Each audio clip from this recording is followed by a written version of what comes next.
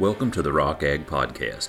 This is your host, Garrard Coffey, Ag and Natural Resource Agent for the University of Kentucky in Rockcastle County. Today we'll be joined by Dr. Jimmy Henning, Extension Forage Specialist for the University of Kentucky. Today we'll be discussing ways to be successful in our renovations of cool season grasses this fall.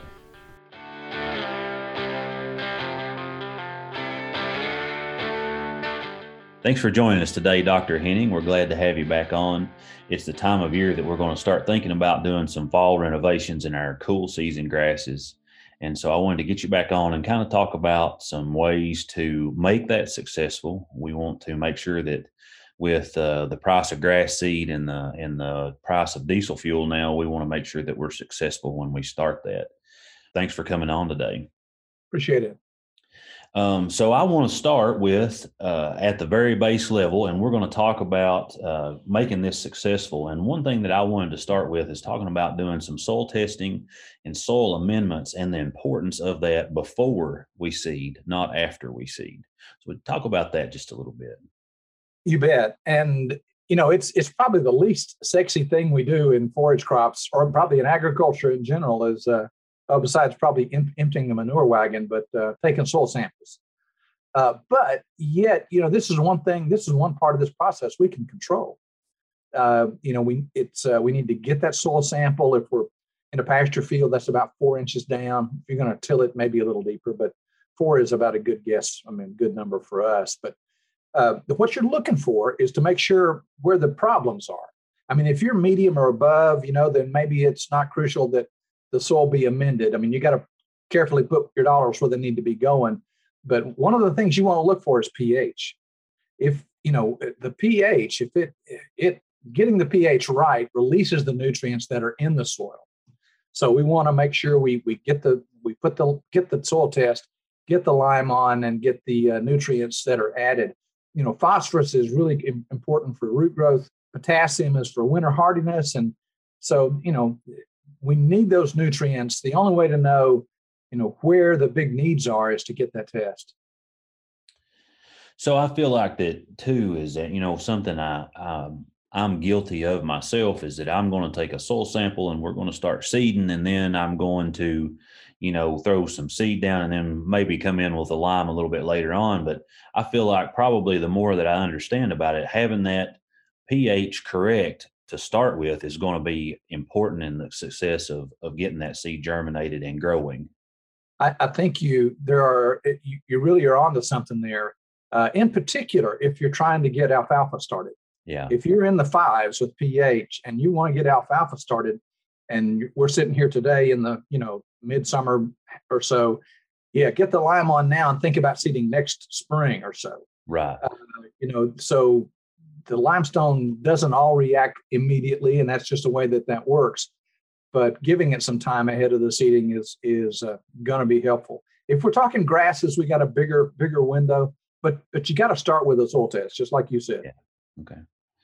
So the next thing that we want to get on to is timing of the seeding, and we need to consider several things in that. But let's talk about when we need to seed, and then let's talk about some things like where we're going to have to back up to maybe burn down what we have, or where we're going to have to mow to get grass seed in there and that kind of thing. So let's talk about the timing of seeding these grasses. You know, of course, we are coming up in this, mid-August to say October 1 for the best time for cool season grass seedings. Now, you know, what we need to do now is kind of assess, okay, what have I got to do to give that seed a chance to come up? If we're talking about a thin stand and gaps, you know, so then mowing and keeping that, and then so you can see where the seed was going to get sunlight is going to you know, be a way to go. But if we're talking about trying to maybe kill out some things you don't want and then reseed, then, you know, we need to jump on that pretty quick. Now, we've got good growth right now, and weeds and things are actively growing, which means your translocated herbicides are going to be more effective. So, you know, if you want to seed on September 15th, then you want to back up and have everything sprayed by August 15th.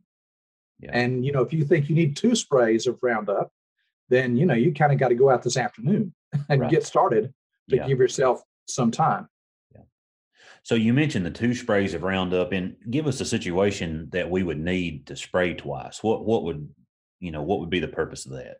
The purpose of that is if you've got a problem weed, and a lot of times we hold that second spray in reserve. You can spray the first time, and if it's a real good kill and nothing is coming back, you don't see any problem weeds, then hey, one was good enough. But if you got some escapes or some problems, particularly if we've kept fescue from going to seed this spring, and we really want to kill it, you want to make sure you get another look at it.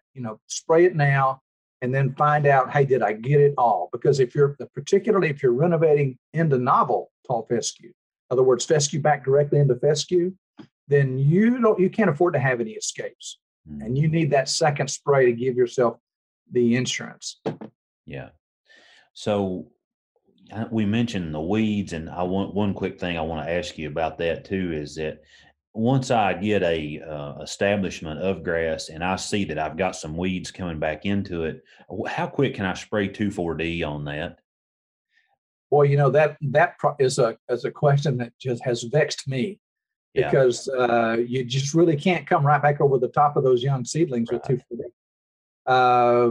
There are some new chemistries that are coming out that may be more friendly on the younger stuff, but typically if I fall seed, and fall seeding is what we're talking about here, then we need to have 3 fully emerged leaves. You need to be able to find 3 leaf collars, or the grass has got to be, you can't pull it up with your hands. I mean, it's got to be rooted down really good.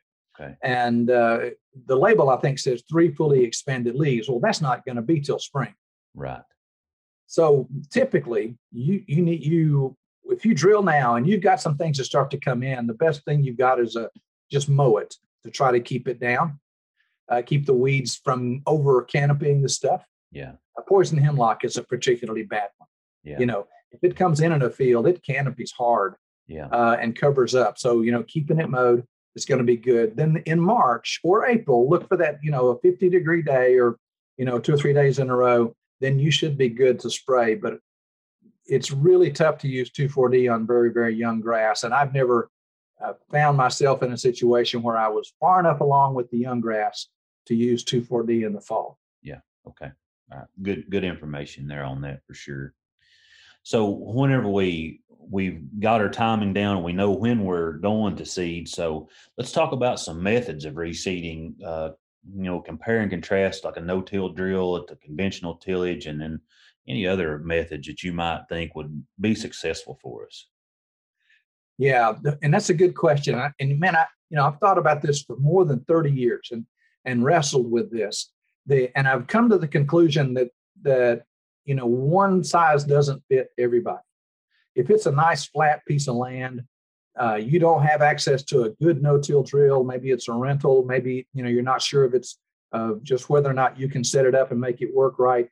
Then there's nothing in the world wrong with disking it and preparing a seed bed. Yeah. But it needs to lay level and lay fairly flat so you don't wash. I mean, and this will lead us into some discussion about what about nurse crops. But so prepared seed bed in the perfect world is always going to be good. Because you've got you're going to be able to get that seed in the proper placement, get it placed right. Now, if we do prepare a seed bed, you've got to be careful not to plant seed too deep. Yeah, because that's the single biggest cause of seedling failures with grasses, is planting them too deep. I mean, I've got every T-shirt, I've got every award for doing that you can have, because I don't care. You can know it, and it's just really hard sometimes to get it done right.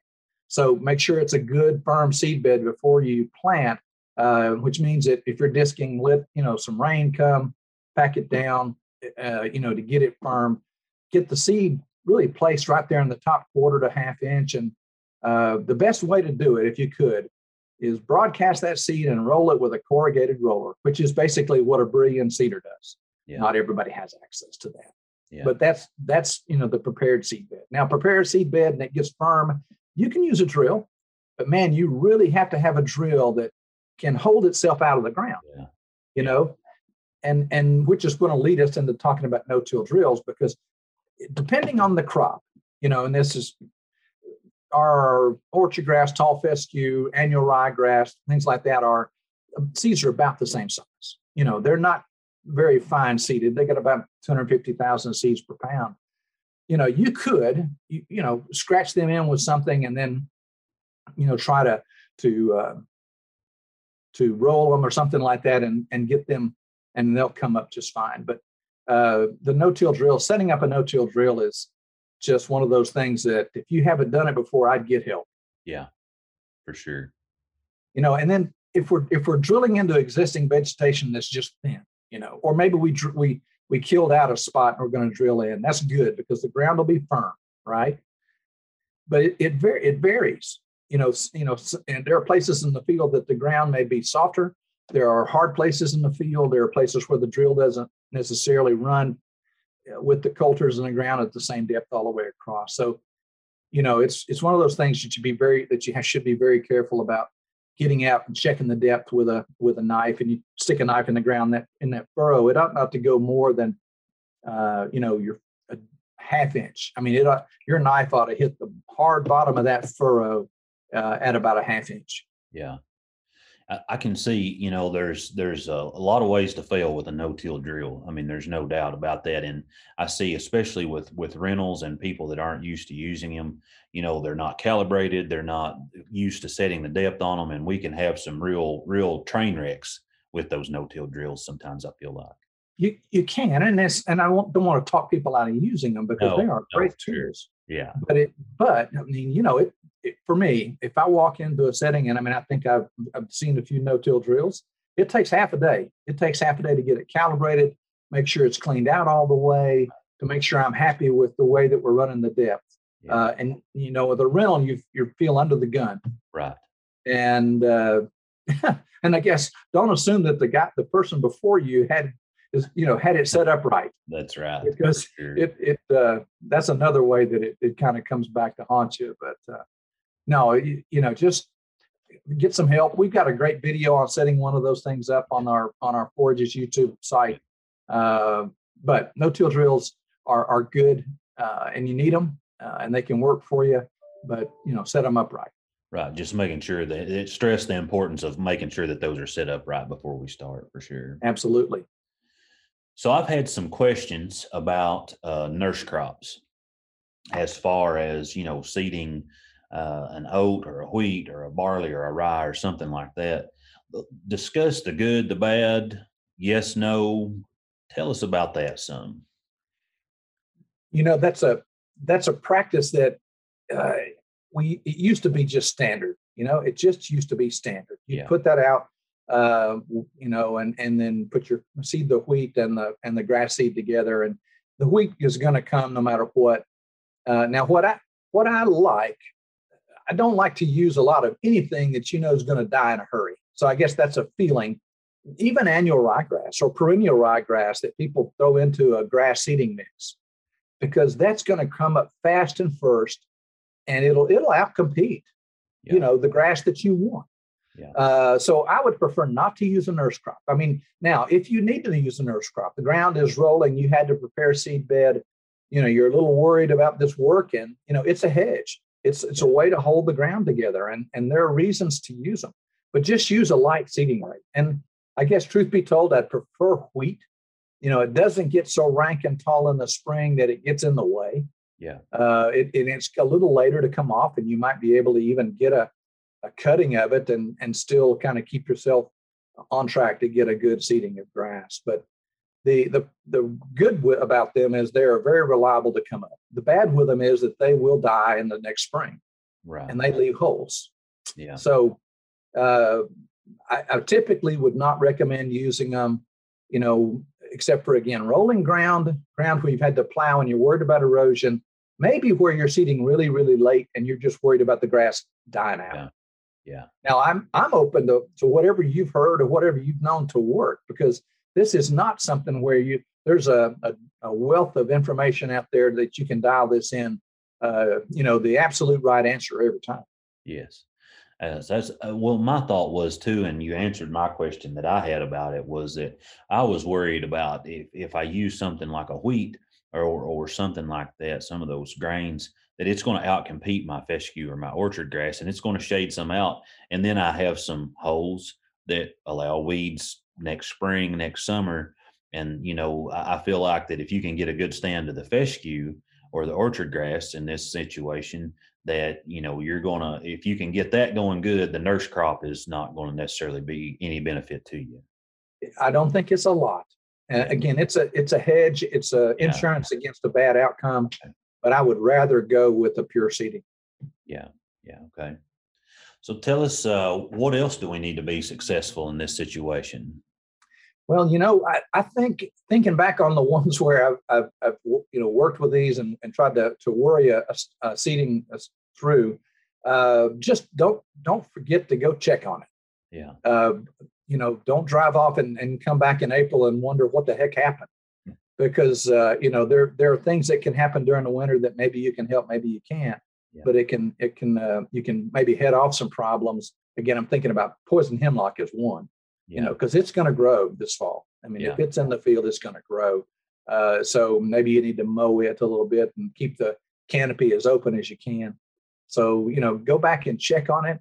If you were late getting the soil test and you haven't gotten all the soil amendments on, use the frozen ground opportunity in the wintertime. I'm trying to think about the phosphorus runoff and stuff like that. But anyway, find a time then to get those nutrients on that are going to work. It may not work, may not be the smartest thing to put them on frozen ground, but if you weren't able to get the nutrients on, then think about that. Nitrogen use is one we haven't talked about. Grass seedings could use a little in the fall and when startup. So you're going to want to use, and I'm trying to think what AGR1 says, but you don't want to go crazy. You don't want to put 100 pounds of nitrogen. Yeah. But you may want to put on, say, 75 to 100 pounds of urea, something like that. Whatever the light rate is that you can apply to let that grass get kicked off pretty good. That's something that I was thinking about, and you mentioned the frozen ground, so that kind of spurred another question for me. Is that what about the cold damage? How much do we have to worry about the freeze damage on it? If we throw a little nitrogen on it and get it to come out really good and it's got a good leaf and it's starting to develop a root system, I feel like that we're going to be more successful beating the cold than if we seed it in late September and we get an early freeze and it's kind of young. Is that correct? Or I think that, boy, if anything, I think Kentucky winters are so variable that it may defy, giving an exact answer here. But I think you're right. Getting it started early enough so that it's got a root system and a crown going. And also, we don't want to discount the fact that it's got to hold itself in the ground. A lot of the freeze damage that we get is hydraulic, with water and the ground freezes and kind of squeezes that plant. Yeah. So it's, getting it seeded on time. Obviously, the wetter places will be worse than the hill ground, but I mean, I think it's seeding it early enough and getting just a bit of a break from an extreme winter. Yeah. Okay. Any last words of advice for us today? No, good luck with it. I mean, you said it right at the front. I mean, the price of seed is not low. Price of fertilizer is not low. Control all the things that you can, because there are plenty that you cannot. But you address the soil fertility, you get the seed placed right there at a 1/4 to 1/2 inch, watch the competition. Then, let's rock and roll next spring. Good deal. Good deal. Thanks for joining us, Dr. Henning. Thank you, Garrett. My pleasure. Thanks for listening to the Rock Ag Podcast. Please remember to like, subscribe, and share our podcast. If you would like any more information on the content of this podcast, please contact Garrard Coffey at the Rockcastle County Extension Service.